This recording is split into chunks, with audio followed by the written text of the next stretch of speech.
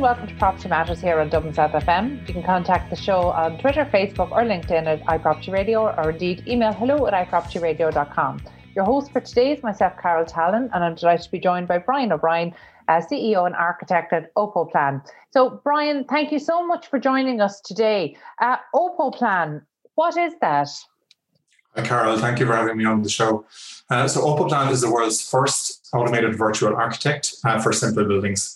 And we have found a way to automate what architects do on more simple buildings. And we're starting with the American house market, which is a house plans market, which is a very big and very established market. I really believe that an architect-designed home is a huge benefit to the consumer and to the person and family. But unfortunately, only two to at best 10% or 8% of houses of single family houses are designed by architects. So I've always been very sort of shocked by that and surprised, and set out really a few years ago to see if there was a way to excuse me for my phone. No, that's fine, no problem. To try to solve that problem. And we've come up with a way to do that, and we're up and running. So we're very excited about that. Brian, I'm going to have to take a few moments here to try understand the challenge here, because to me, what an architect brings is that individuality and looking at the site specific. So it's automating creativity at such a bespoke level. How do you even go about that? I mean, that's a wonderful question. And it gets to the heart, I suppose, of why we think Opoplan is very disruptive and will change the industry. So my experience over 20 years as a client-facing architect, project by project, has been exactly what you said. It is a very bespoke, creative, iterative process. However, we do at the beginning of projects and for simpler projects, a lot of what we do is actually quite systemized. The way we analyze where the sun is, where the view is, where the slope is. And I'm talking about simpler buildings, obviously. So we actually have found a way to do that. I'm obviously not going to reveal all of the ways that we do it underneath the hood. But the secret sauce is what we call a design decision system. And that then speaks to an analysis of the site and an analysis of the customer's brief, which they give us in our online interface. So they actually give us a lot of parameters. We then analyze those using techniques that we have turned into code, and then we take our system and we produce a design for them from a series of template designs and seed designs, and then we modify them and adjust them and deliver them to the customer. And they're a pretty good approximation of what an architect will do at the early stage. It is certainly not the entire process that an architect goes through, and it is absolutely not the equivalent of the full service an architect will do. But given that 90% of people don't really get to go near an architect at all, we think there's a huge market for that sort of Pareto principle type solution, the 80-20 solution, I guess. Well, actually, that's really interesting, because I wasn't aware of those figures, as in of homes that are designed by an architect, as opposed to maybe a more engineered solution. But for Opoplan, who's the intended customer here? So our customers are actually the end user, the end customer, the family that is building their own home. And it's very interesting. The American market is very different to the Irish market. We're sitting here in Ireland talking this through. But in the States, there's 1 million single family new homes built every year. About 40% of those are done by developers, and about 2 to 8%, depending on the figures, are designed by architects. So in between, we have around 500,000 that are designed by, or not designed at all, by somebody else, or not designed at all. Would that be what we would say in Ireland? Are these self-builders? Yeah, they sort of are self-builders, but really they're self-developers, in that they find a lot. They usually a property that's old, they tear it down, and then they bring in a builder to build a new home to a plan they found somewhere. And quite often online. There's a huge industry in the States of online plans. And that's really the industry we're going after and we're trying to disrupt, because it's quite archaic, and it really doesn't use modern technology or analysis or AI or visualization. So we're really trying to get in there and help people to get a much better design that's much closer to the service that we get from an architect. But more importantly, that it'll be closer to their budget or on their budget. It will fit on their site. Believe it or not, about half of the over half of the houses that house plans that people buy from online sources currently don't fit on their lot, and over 70% don't fit on their budget. And that is just not acceptable or necessary with the technology that's around and available now, and the technology we have. So that's sort of. And then most people don't really understand their plans anyway. So we are helping to bridge that gap by the fact that everything we do is in 3D, and it's a self-exploring 3D inside your own browser. So that's how we deliver our designs. Okay, and actually, as somebody who I would fall into that category of not understanding the plans and having difficulty reading the plans, so actually immersive technologies and even kind of a 3D and even CGI images to a certain extent, I find a great aid. But just, I suppose, to help us understand the problem a little bit more, why are people not engaging architects? Is it a value? Is it a cost issue? Or is it that they don't see the value if they have looked at a house and they think, I'd like this, take a photograph of it, send it to the builder and say, can you build me this? Is it a cost issue or a lack of understanding around the value? I think it's a bit of both. But first to the numbers. In the States, there's at most about 200,000 architects. And we just said there's about 500,000 houses needing to be designed. So if every architect was doing 2 or 3 houses a year, they'd be doing nothing else. So there just aren't enough architects. And I suppose that's also because the fees that an architect needs to charge, and I understand why they need to charge them, are just not within the reach of most people who are trying to build a $200,000-$300,000 home in the US. Now, there is huge parts of the US where people are spending a lot more money and they are bringing in architects, and those are more complex, larger cities or more expensive areas. So that's where a lot of the efforts that architects are involved is going. But the vast majority of the US is a much easier market for people to locate their own plan, bring it to their own local builder and build their own house. And that's what people are doing, 500,000 per year. Brian, what's your own background? Have you worked in the States? So I've actually had my own practice in Dublin with a great friend, Mike Haslam, Solar Architecture, for close to 20 years, up to about 2 years ago. And I've also studied and worked in the US. So I know the US market very well. And did my master's over there.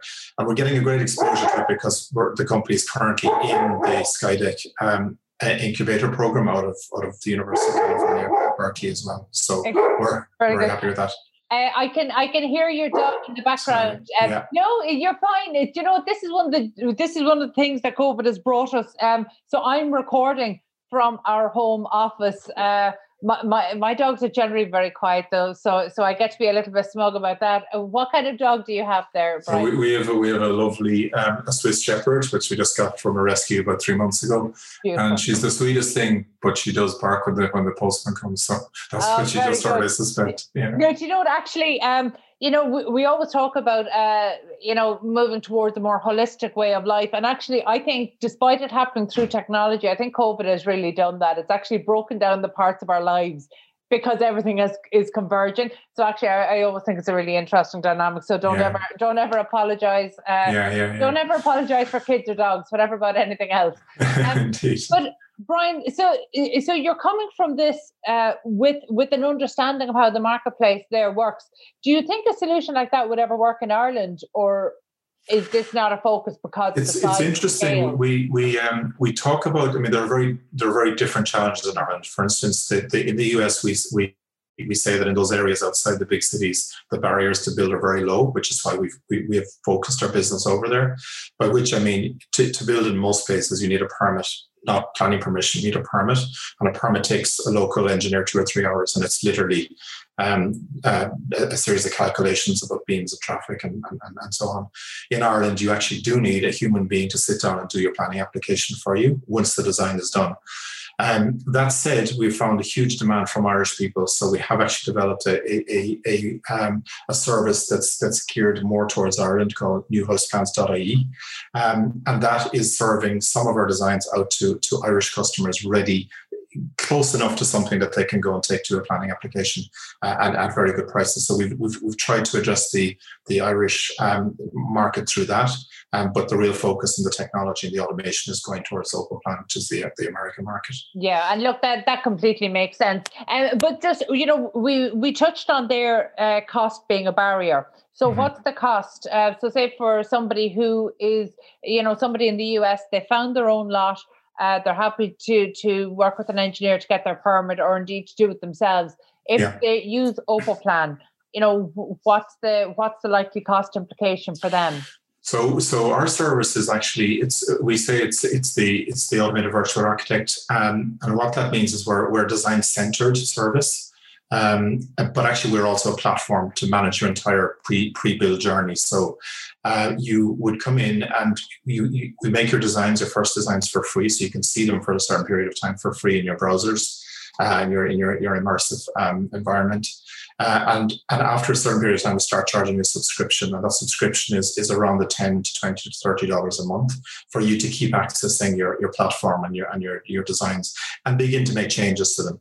And then when you are ready and you feel that it's time to take your designs and go and approach your builder or start getting your permit, you make the full purchase, and the full purchase is approximately $2,000, which is the price that the midpoint of our competitors. So that's where the price we're using at the moment. And for that, you get an architecture design set, which is what we in Ireland would call your outline design, beautiful drawings. And we also give directly to the builder a builder's layout set and builder's information set. So that's only given to your registered builder. And so we're obviously trying to create synergies there and future referrals from builders with that. And then there's a whole series of upsells that we also offer for additional prices. So augmented reality, 3D printable files, and various other higher technologies that really are synonymous and integrated to our core technology. Brian, I don't want to take us off topic, but because you've touched on it there in terms of trying to design a solution for the Irish marketplace, our planning system in Ireland, does it work? Does it do the job it's supposed to?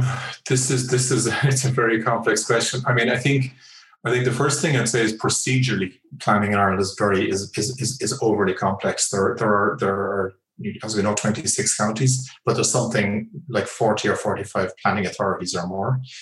Many of them with different planning application forms, many with different approaches to validation, and so on. So I think it is actually very difficult for the ordinary person to go anywhere near even making a planning application, not to mind, getting to the point of a design before that. I think planning, I'm a great believer in the fact that planners are professional, and they're doing their best in a very difficult kind of context, I think. But the one thing that always strikes me is that planners, a planner I know once said that actually in Ireland we don't have planning, we have planning law. And that they're constantly trying to interpret the law, whereas planning, certainly that's true up to recently. I think I'm seeing changes now with the new planning office of the planning regulator and the more spatial strategies that have emerged in the last 5-10 years. So there is more of a holistic sense of things. But up until quite recently, it was very much about interpreting a policy that's written down, and that's when the country's divided up into 26.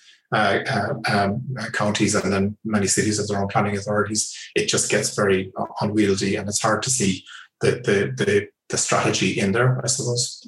I don't want to put you in an unfair position here, but because your product is aimed at self-builders, that's something that urban planners would like to see outside of an urban context not happen at all.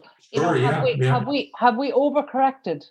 And I think it's fair to say that our new designs can be built in suburbia. It is not only greenfield sites, and I know there's huge sustainability questions about building off in greenfield sites. But the reality is thousands of people are doing that every year in Ireland, and they're doing it in very poorly designed houses. And I know because I'm often contacted to try to give people advice. Believe it or not, as part of the RAI charity event, I've just done more than 20 design clinics for people in the last month. And I've found the same questions coming up over and over again. We have this house. It just isn't working. Can you help us to figure out why it's not working, and to improve it? So there's a lot of houses that just aren't designed well, and we can improve that. So newhouseplans.ie isn't just about greenfield sites. You can do our designs in a replacement situation, in a suburban context or an urban context, or at the edge of town as well. Actually, that's, you've answered a question that I've often thought about in my mind, and that is true. I think the RIAI design clinics, it's an amazing initiative, but I've often wondered, is it more existing homeowners who are looking to see what they can do with their existing home, or is it people who are thinking of purchasing a property, or at what stage, who tends to come through the doors for those design? Yeah, it's very interesting. I mean, I was quite surprised at the demand. In my case, probably of those, I think I did well over 20. I just happened to have a few weeks where I was able to do that, and I sort of undertook it as a market research exercise for Opal Plan and for new house plans as much as anything else. 3 or 4 of those families would have been trying to do a new build, and the rest were trying to do quite a medium or a radical overhaul to their house. So that was the sort of mix of it. Very good. But did most of them already have their own home? Most of them had their own home. Yeah, some of them, maybe 2 or 3, so 10-15% were looking to build on a new site that they had or had their own. Okay, I think that's really interesting to hear you talk about that in the context of market research, or if you're going through accelerator programs, they probably term that client discovery. Customer discovery. Yeah. We've done our rounds of those, and that's always a really interesting one. So, whether the client discovery is in Ireland or in the US, we're hearing about trends post-COVID as a move away from open plan, even in our domestic homes. Is that something you've seen borne out? Actually, I'm thinking of writing this up, because what I've been seeing from these clients is not borne out by that. I mean, I think what I would say is there's a need now for open plan plus, and the plus is actually we do need to be able to subdivide some spaces, and we do need extra spaces. Clearly, we need home office spaces, but possibly also one that's been coming up a lot is play spaces, a playroom for kids. I mean, I haven't heard of that in 30 or 40 years since people have very big houses. What do you mean, as in a separate space for kids? Either a separate space, and the way I'm imagining it, and from talking to people, it's where there's a lovely carpet laid down, and the toys are brought out, and there's cabinets for the toys to be put back into at the end of the play session.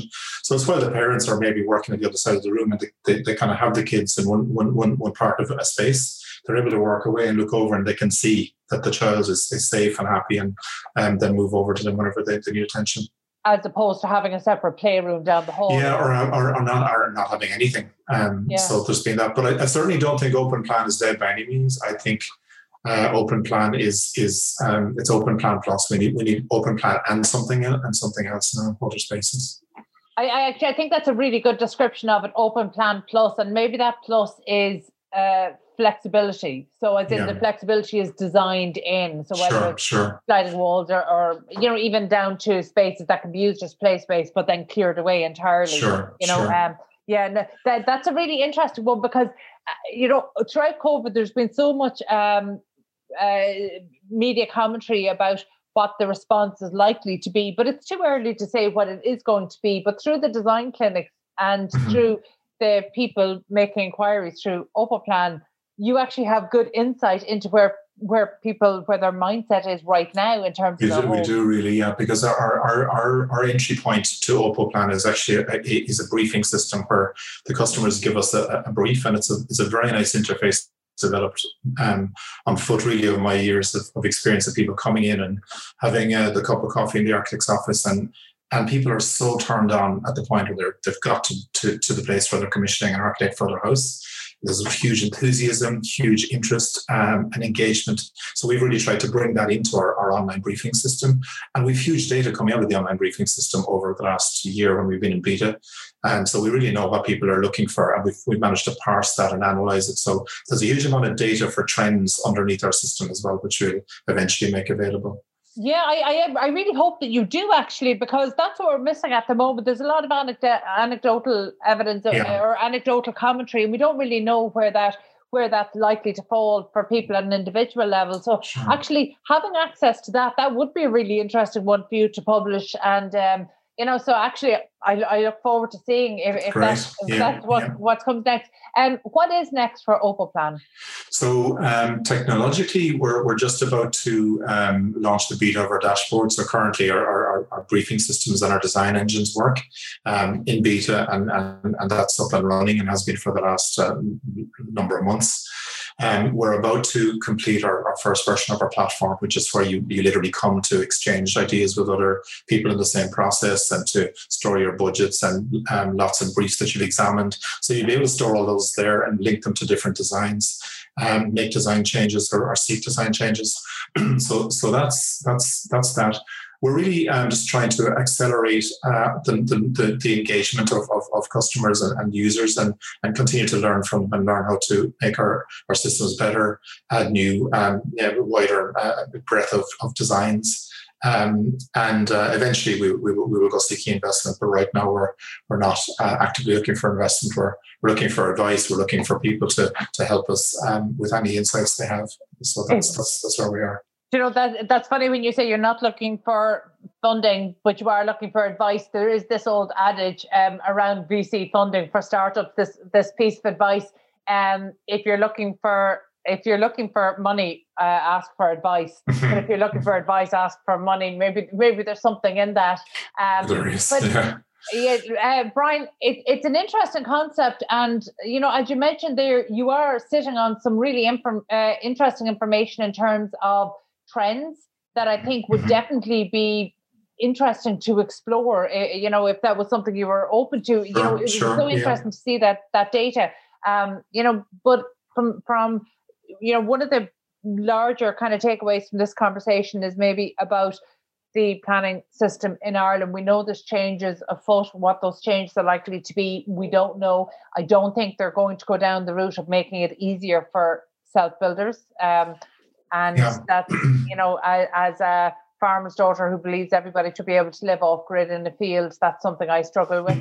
But I know I'm in the minority. And it does bring up a lot of difficult subjects, I think. But I mean, to be fair to planners, there is a huge scale problem, and developers. We need a lot more housing supply. And it's not houses, it's housing, it's apartments. And we need to do something about the main streets of our towns. There's tens of thousands of potential units sitting in bus shops all over this country. And the benefits that would bring to the town, to the people, but there's city technical problems that can only be solved one by one. And that needs a system. That needs a grant system, a VAT relief system. But there's a lot of scope in there, and we can't always be looking to new build. There's a lot of assets sitting around empty. Brian, you touched on something very important. Before we finish up, apartments are of course homes, but have we taken a step backwards in Ireland over the last week in the government maybe not acknowledging that? I'm sort of trying to remember the whole justification for allowing the REITs and the other funds in, and I don't want to really go back there because I can't say I have a full grasp of it, but I do know that apartments, when designed well, and I think the mistake we made was about 3 years ago when we reduced the size of the apartments in the bottom of the recession, and that I think is a big problem. But apartments are only part of it. And if we look at our European friends that live in apartments all their whole lives, they have security of tenure, which we know. Not only that, though, on every street corner there's a playground. And that's the pocket parks and playgrounds and public transport. Those are all the things you need. Of course, COVID really showed us we need to be able to get out of our houses as well. So the public realm and the city planning has to be worked for the apartments as well. It's not just everything inside the gate of the development. So I think that I'm quite passionate about city planning as well. And it seems to me that the whole thing of you should really not have to cross the main street to get to a playground if you're in an apartment. And a main street, I think, is more than two lanes of traffic, two rows of carriages of traffic. Yeah, look, if there was one solution, it would be much easier to find it, wouldn't it? Yeah, indeed. The problem is there are so many. Listen, Brian, thank you so much for being so generous with your time today. That Wonderful. was Brian O'Brien, CEO and architect of Opal Plan. We need to take a quick break. Stay tuned. 93.9 Dublin South FM. Welcome back to Property Matters on Dublin South FM with myself, Carol Tallon. You can contact us on Twitter at iPropertyRadio or indeed email hello@iPropertyRadio.com. So now I'm delighted to be joined by Milan Taradnik, and he's founder and CEO of Propster. Milan, thank you so much for joining us today. We're going to get into this later today, but today's a big day for Propster. Yes, indeed, it's true. Also, thank you for having me. We just announced our seed round. We raised 3 million in our seed round. And I'm super excited, actually. So you don't see it right now. Listen, we want to see the excitement, but we also want to see the process behind it, because in Ireland, it's something we talk about a lot, but in Ireland, we have a slower fundraising and our once we're getting to levels above a couple of million, then any of our startups have to leave Ireland. So actually, you've got quite an international base as well. But let's start by talking about Propster. What is Propster? I think you just compared, you just said Ireland. I think it's quite comparable with Austria. We started in Austria. It's also a smaller country. And for us as a startup, if you want to build something global or international, you have to go outside of Austria. But still, it's a good country, to have kind of, let's say, proof of market, proof of concept. And this is what we achieved quite early. The story behind Propster is also quite interesting. So I'm working in the real estate industry for more than 15 years already.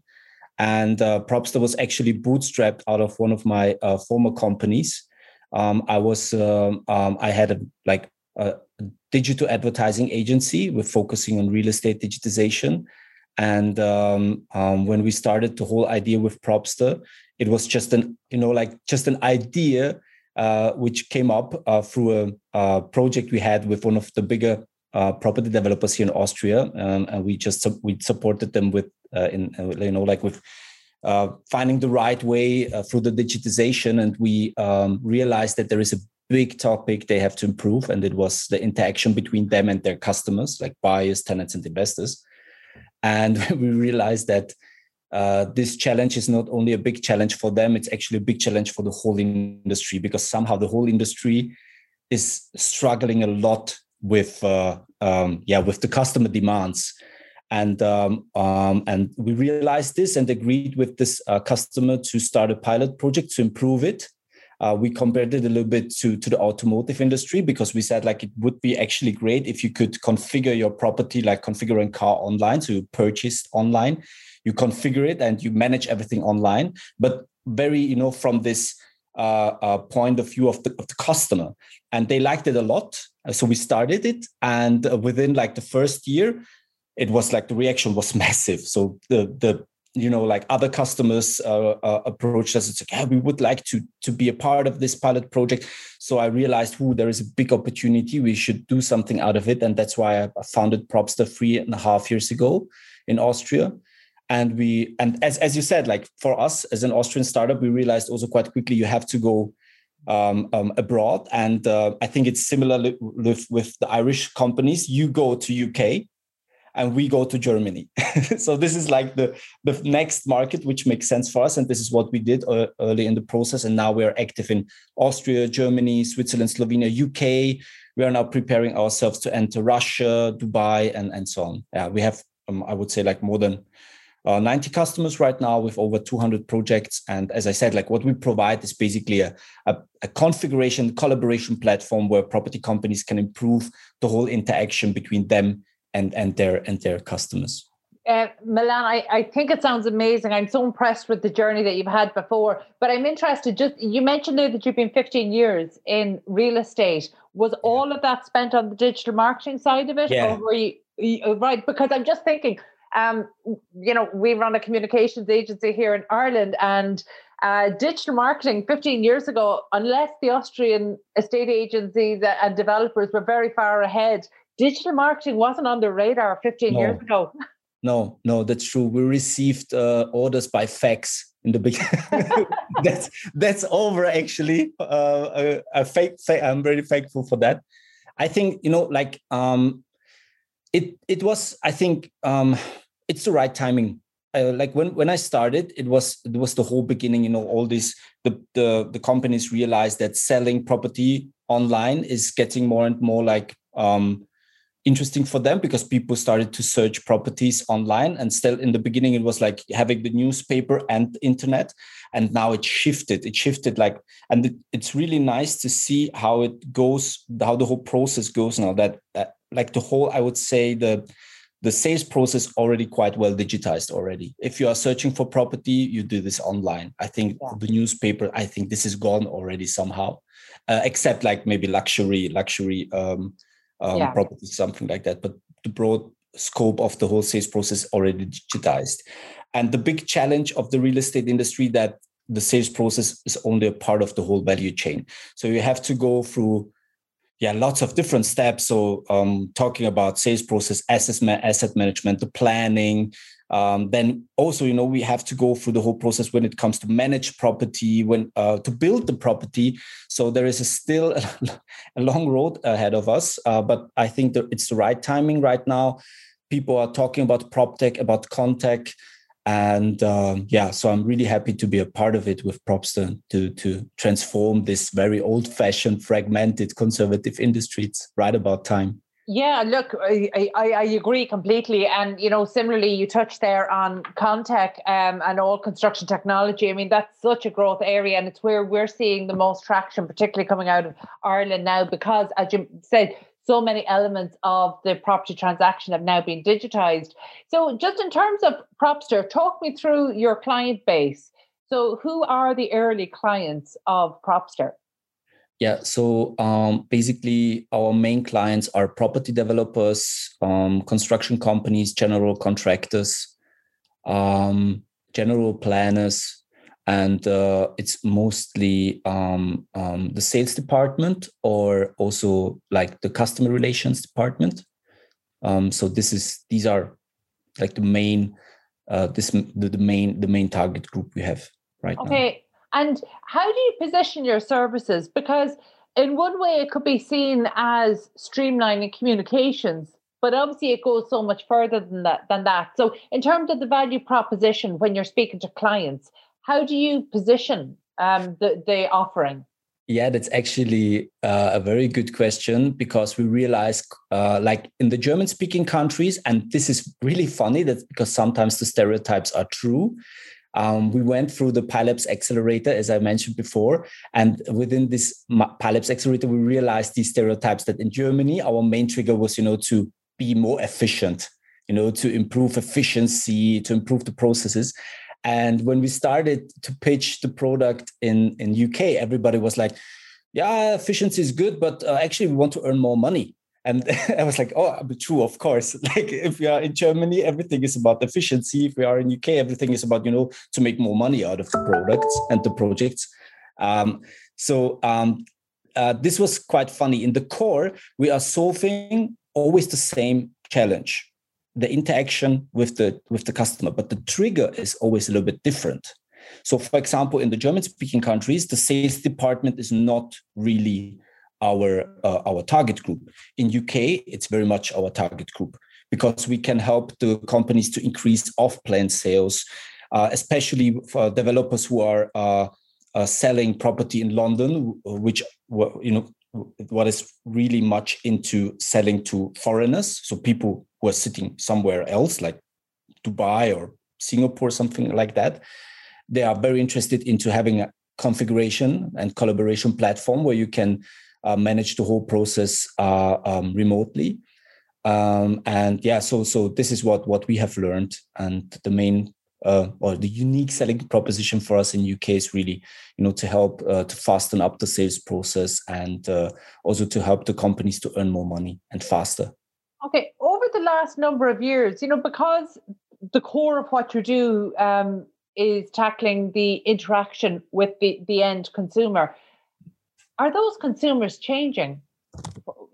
How have you experienced that over the last kind of 3.5 years since Propster? Are the buyers behaving the way you might have expected them to behave? Are they changing in line with digital changes? I would say so. I mean, there are, on the one hand, of course, we have to say that our life is already quite well digitized. We have the smartphones. Look at us. Like right now, we have this Zoom call. So everything is digitized, and the COVID pandemic also played its own part in this whole journey.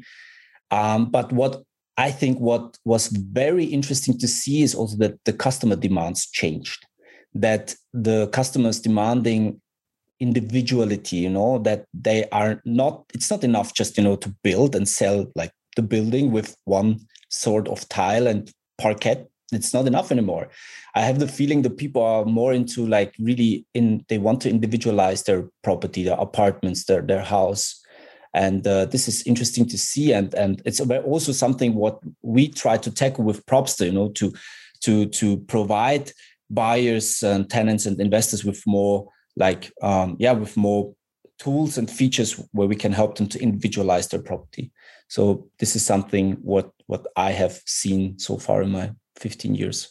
Okay, stepping outside of it, I can see that more customization generally leads to less efficiency and drives up costs. So how do you tackle that? That's interesting. That I would agree and disagree. Okay. So that's really interesting. And this was like when we started in Austria and Germany, this was like the main part, because in the German-speaking countries, you have a high rate of off-plan sales, and people demand changes. As I said, it's not enough anymore just to have like 1 or 2 or 3 colors of tiles. They really ask for different variations. And we realize that there is a big opportunity for the property companies, because if you manage this whole process the right way, then you can actually have more planning and price security, and you have also a better customer relationships. Why? And we do this by combining 2 methodologies, the configurator and e-commerce. So in the pilot project, as I mentioned before, we had one idea. The idea was to provide buyers with 4 to 8 variations in different price segments. Just think of a car configurator. It's the same thing. If you want to sell a car online, there is always a configurator. You can choose out of different colors, different kind of wheels, and so on. And this is the same thing what we want to do in the real estate industry. And it works. So we know 4 to 8 variations in different price segments, and 80 to 90% of the people will stay within this product selection. And if you are already prepared for this, you have the chance of price and planning security. And the second thing, what is happening, and this is a huge opportunity for the industry, you can increase the margins. There is a huge upselling potential. We have use cases with customers, with clients, where we can see that they earn really interesting margins just by adding variations in the tiles or faucets. It's working. So I think, and this is, I understand the industry, of course. Like if you're building, like, let's say 50 years the same, nothing really changed, then it's really hard to change something. And that's why we also need these early adopters. And when we started in Germany and Austria, sometimes really the companies laughed at us, say, this is not going to work out. Come on, this is like, just it's not going to work out. But some of the companies said, hey guys, this is actually really interesting. Let's try. And now after 3.5 years in Germany, Austria, to configure property, to configure an apartment is like state of the art. It's normal. The companies are already writing it into contracts. You have, if you are selling the property, you need an online configuration collaboration platform. And it's really funny. We are just witnessing the same thing in UK. So it's really hard to get the first clients in UK, but there are some early adopters. One of them is Clarion Housing. They are just starting projects with us. Very good. And we will expect it will be the same thing. Yeah. So I think actually the approach to upselling is really interesting, because developers really have a challenge with that, because when people are spending so much on a product, they want it to be all inclusive, whereas actually by going in and configuring, they can really see where the extra cost is coming from. So therefore the upselling probably doesn't feel like upselling. It's more choice based. So as in, I'm going to choose a different finish and I'm responsible for my choice by paying for my choice. And one of the things I'm interested in, because I'm trying to think, if you were coming into the Irish market, I'm trying to think of the mindset of Irish developers and the existing supply chains of Irish developers. When you were dealing with your early customers, did they have to make changes in their supply chain to be able to fit this model? Also a very good question. And this was I think the biggest challenge to start this. So we realized quite quickly that when it comes to the whole product procurement supply chain, we should not touch it yet. So we should not touch it because it's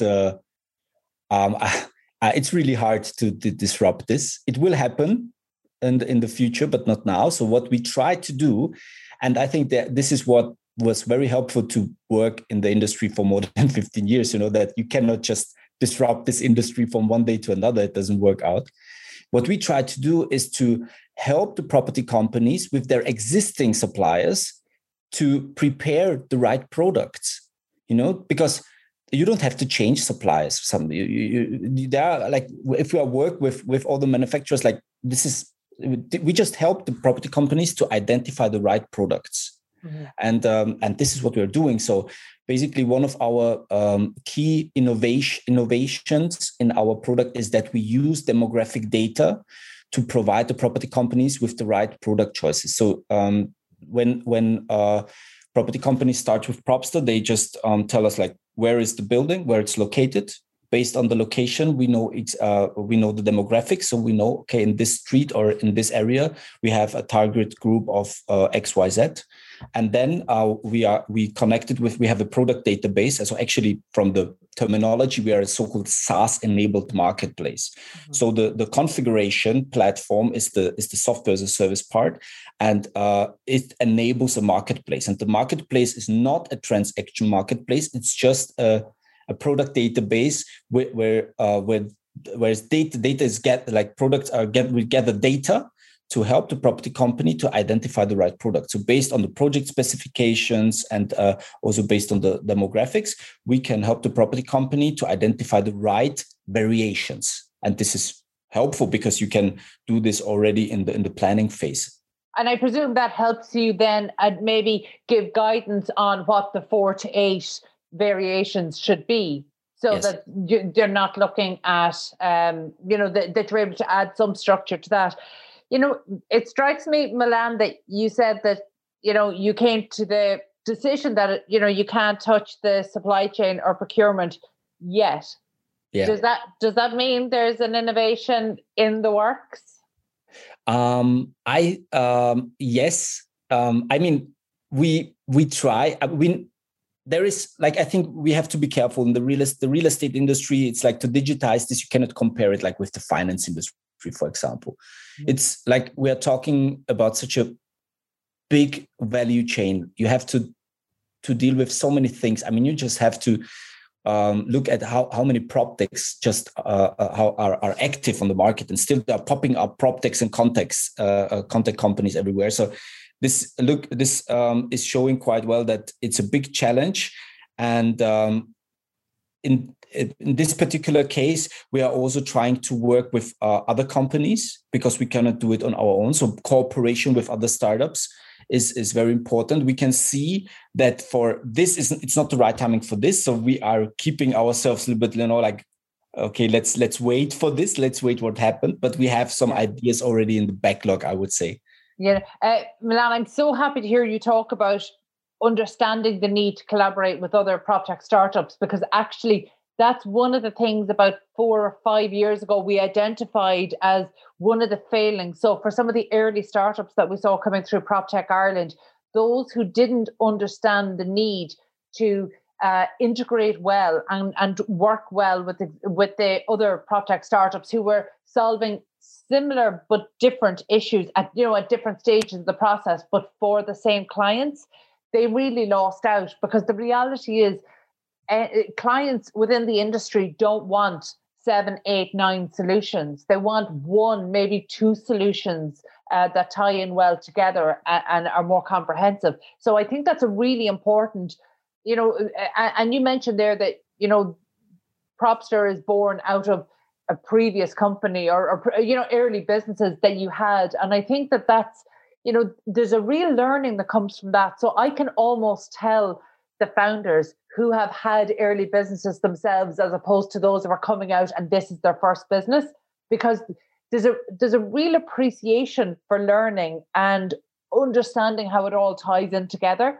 And I think maybe that's the maturity that's sometimes confused with age, but I actually think it's not about age. I think it's about having the experience of running your own business, responding to clients, and understanding how that shapes a further offering. There's a loss of ego in that. You're taking it more, you're letting the market talk to you as opposed to you talking to the market. Yeah, I mean, like what you just mentioned is I totally agree. I think there needs to be a balance of, you need this kind of, like the young wild founders with maybe there is not the right timing for their idea, but you need them. Need them. And that's why I'm saying that there needs to be a balance. And I think also that if you compare it with other industries, it's like something, it's a journey, I think why we started quite early in our process to collaborate with other startups is because we understood that, because actually the clients told us, okay, guys, now you can help us with the customers, but how does it look like if we want to basically improve the whole construction side, or how does it look like with this? Do you have an idea, or can you actually do this, or we would like to pay you that? Can you please develop an additional feature to help us here and there? Yeah. So we realized quite early, wait a second, I mean, okay, there is a need of helping the clients to provide a broader scope of the digitized value chain. That's why we identified already early in the process the right partners, so we are able to say to our clients, okay, if you want to tackle this or that challenge, we have already a cooperation partner. We are connected with them on a technical base, so we have APIs, so you can just have a seamless connection with all regarding all the data and stuff. So we can see that this is very beneficial for the companies, and they demand it, and it's very important for them. There's a sense that the marketplace is becoming more sophisticated, more demanding. We talked about it in consumers, but actually it's true of the industry marketplace as well. Milan, before we finish up, just because, we talk about the journey that PropTechs and all startups indeed have to take. Today is a big day for your company. You're closed on 3 million seed funding. Can you talk to us a little bit just about the process, or really don't even talk to me, talk to the startups who are in your position, who've spent the last, 2 to 3 years developing a product, trying to get market traction, trying to get early funding. Can you talk to us maybe just about some of the things that you really learned along the way, and maybe what really pushed investors over that 3 million? What really pushed them kind of over the line? Yeah, I think there is even a more interesting story behind it, because we actually signed this round already last year in March, but it was cancelled because of COVID. We had a family office behind it, and because of COVID, they were not able to pay. And so you can imagine what it meant for us. So we needed to start the whole fundraising again. And that's why it was like a big challenge to fundraise again in the COVID pandemic. Fortunately for us, the COVID pandemic had a big boost for our business because our product is all about working remotely with customers, working remotely with other project participants. And so we saw after summer 2020, when the whole craziness was a little bit over, like everybody understood, okay, wait a second, it's that the world is not going to end here now. we have to deal with this. And there are also some opportunities. The business went really well. And I think this was a very important part to raise actually a bigger round than we signed in March 2020. That's interesting. Was that based on market traction? Yes, yeah, it was. And what was also very interesting is that we closed the whole round through Zoom. We never met the investors. This was also, we never met our clients. We never met them personally. Before COVID, it was impossible to acquire clients through Zoom because it was just like the people were like, oh, no, we are not using it. Like this old fashioned, I want to meet you, I want to shake your hand. Yeah. And now after COVID, like 95% of our clients, we acquired them through Zoom. So this was a game changer. And I think also the investors realized that. And the combination of this and also our traction helped us a lot, to basically build a really, really nice consortium. We have now lead investors from UK with PyLabs, France with Axeleo, and Austria with AWS. And this is, I guess, also the reason why I would say we are more winners out of the COVID. And you asked me for advice for other startups. What I have learned is you need the best team. We went through, everybody in startups, in startup scene, you are talking about this valley of tears, right? You're going through this valley of tears. We went through it. And you're going through this only with the best team. So you need to make sure you have the best co-founders, the best team, because if you have to go through such tough times, and then it's really about surviving. It sounds hard, but it's really about surviving. And you have to do this with the best team. And that's why my advice would be make sure that you have the best team, so you can tackle all these challenges which are in front of you. Yeah, I think that's excellent advice. I think it's excellent advice, not just for startups, but for all businesses, particularly those who are looking at change or innovation. So thank you for being so generous with your time, especially today when I'm sure you want to go and celebrate with your team, whether it's digitally or otherwise. So thank you so much for joining us this week. That was Milan Taradic, Milan from Propstar. I've made a mess of that. And you are, of course, founder and CEO of Propstar. So that's it from us today on Property Matters, Dublin South FM. You can get in touch with the show on social media at iPropertyRadio or email hello@iPropertyRadio.com. Also, my thanks to Peter Rice on sound. We're back at the same time next week. From myself, Carol Talon, and all the team here, stay safe.